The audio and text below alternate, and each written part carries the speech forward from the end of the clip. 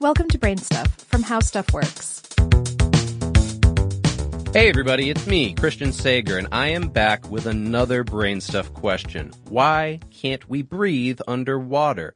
I haven't met everybody, but everyone that I have met has not been able to breathe underwater, except for Aquaman, of course.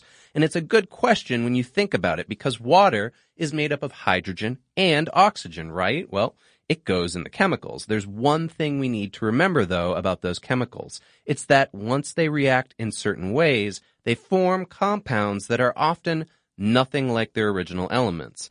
Think of two solo artists from different bands, and then they get together and they make an album that sounds nothing like the original music. For example, if you react carbon, hydrogen, and oxygen together one way, you get glucose. But if you react them together another way, you get vinegar. And if you react them yet another way, you get fat. And if you react them yet another way, you get ethanol. And glucose, fat, ethanol, and vinegar are nothing like each other, but they're all made from the same elements. In the case of hydrogen and oxygen gas, if you react them together one way, you get liquid water. And the reason we can't breathe liquid water is because the oxygen used to make the water is bound to two hydrogen atoms, and we can't breathe that resulting liquid. The oxygen that fish breathe is not the oxygen that's in H2O. Instead, the fish are breathing O2, oxygen gas, and that's dissolved in that water. Many different gases dissolve in liquids, and we can see an example of this all the time with carbonated beverages.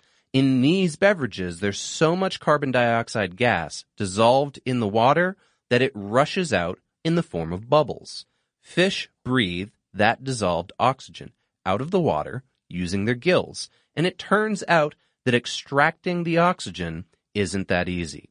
Air has something like 20 times more oxygen in it than the same volume of water. Plus, let's remember that water is a lot heavier and thicker than air, so it takes a lot more work to move it around. The main reason that gills work for fish is the fact that fish are cold-blooded. This reduces their oxygen demands tremendously. Warm-blooded animals, like whales, breathe air like people do because it would be hard to extract oxygen using gills. Human beings can't breathe underwater because our lungs don't have enough surface area to absorb enough oxygen from water, and the lining of our lungs is adapted to handle air instead of water. However, there have been experiments with humans breathing other liquids, like fluorocarbons. Fluorocarbons can dissolve enough oxygen, and our lungs can draw that oxygen out. It's just that first breath where you suck in the fluorocarbons and they enter your lungs, that is not very pleasant, but it is possible. And look, please, nobody out there, try to breathe underwater, because unless you're an extraordinary person or maybe a mutant, you're probably going to drown.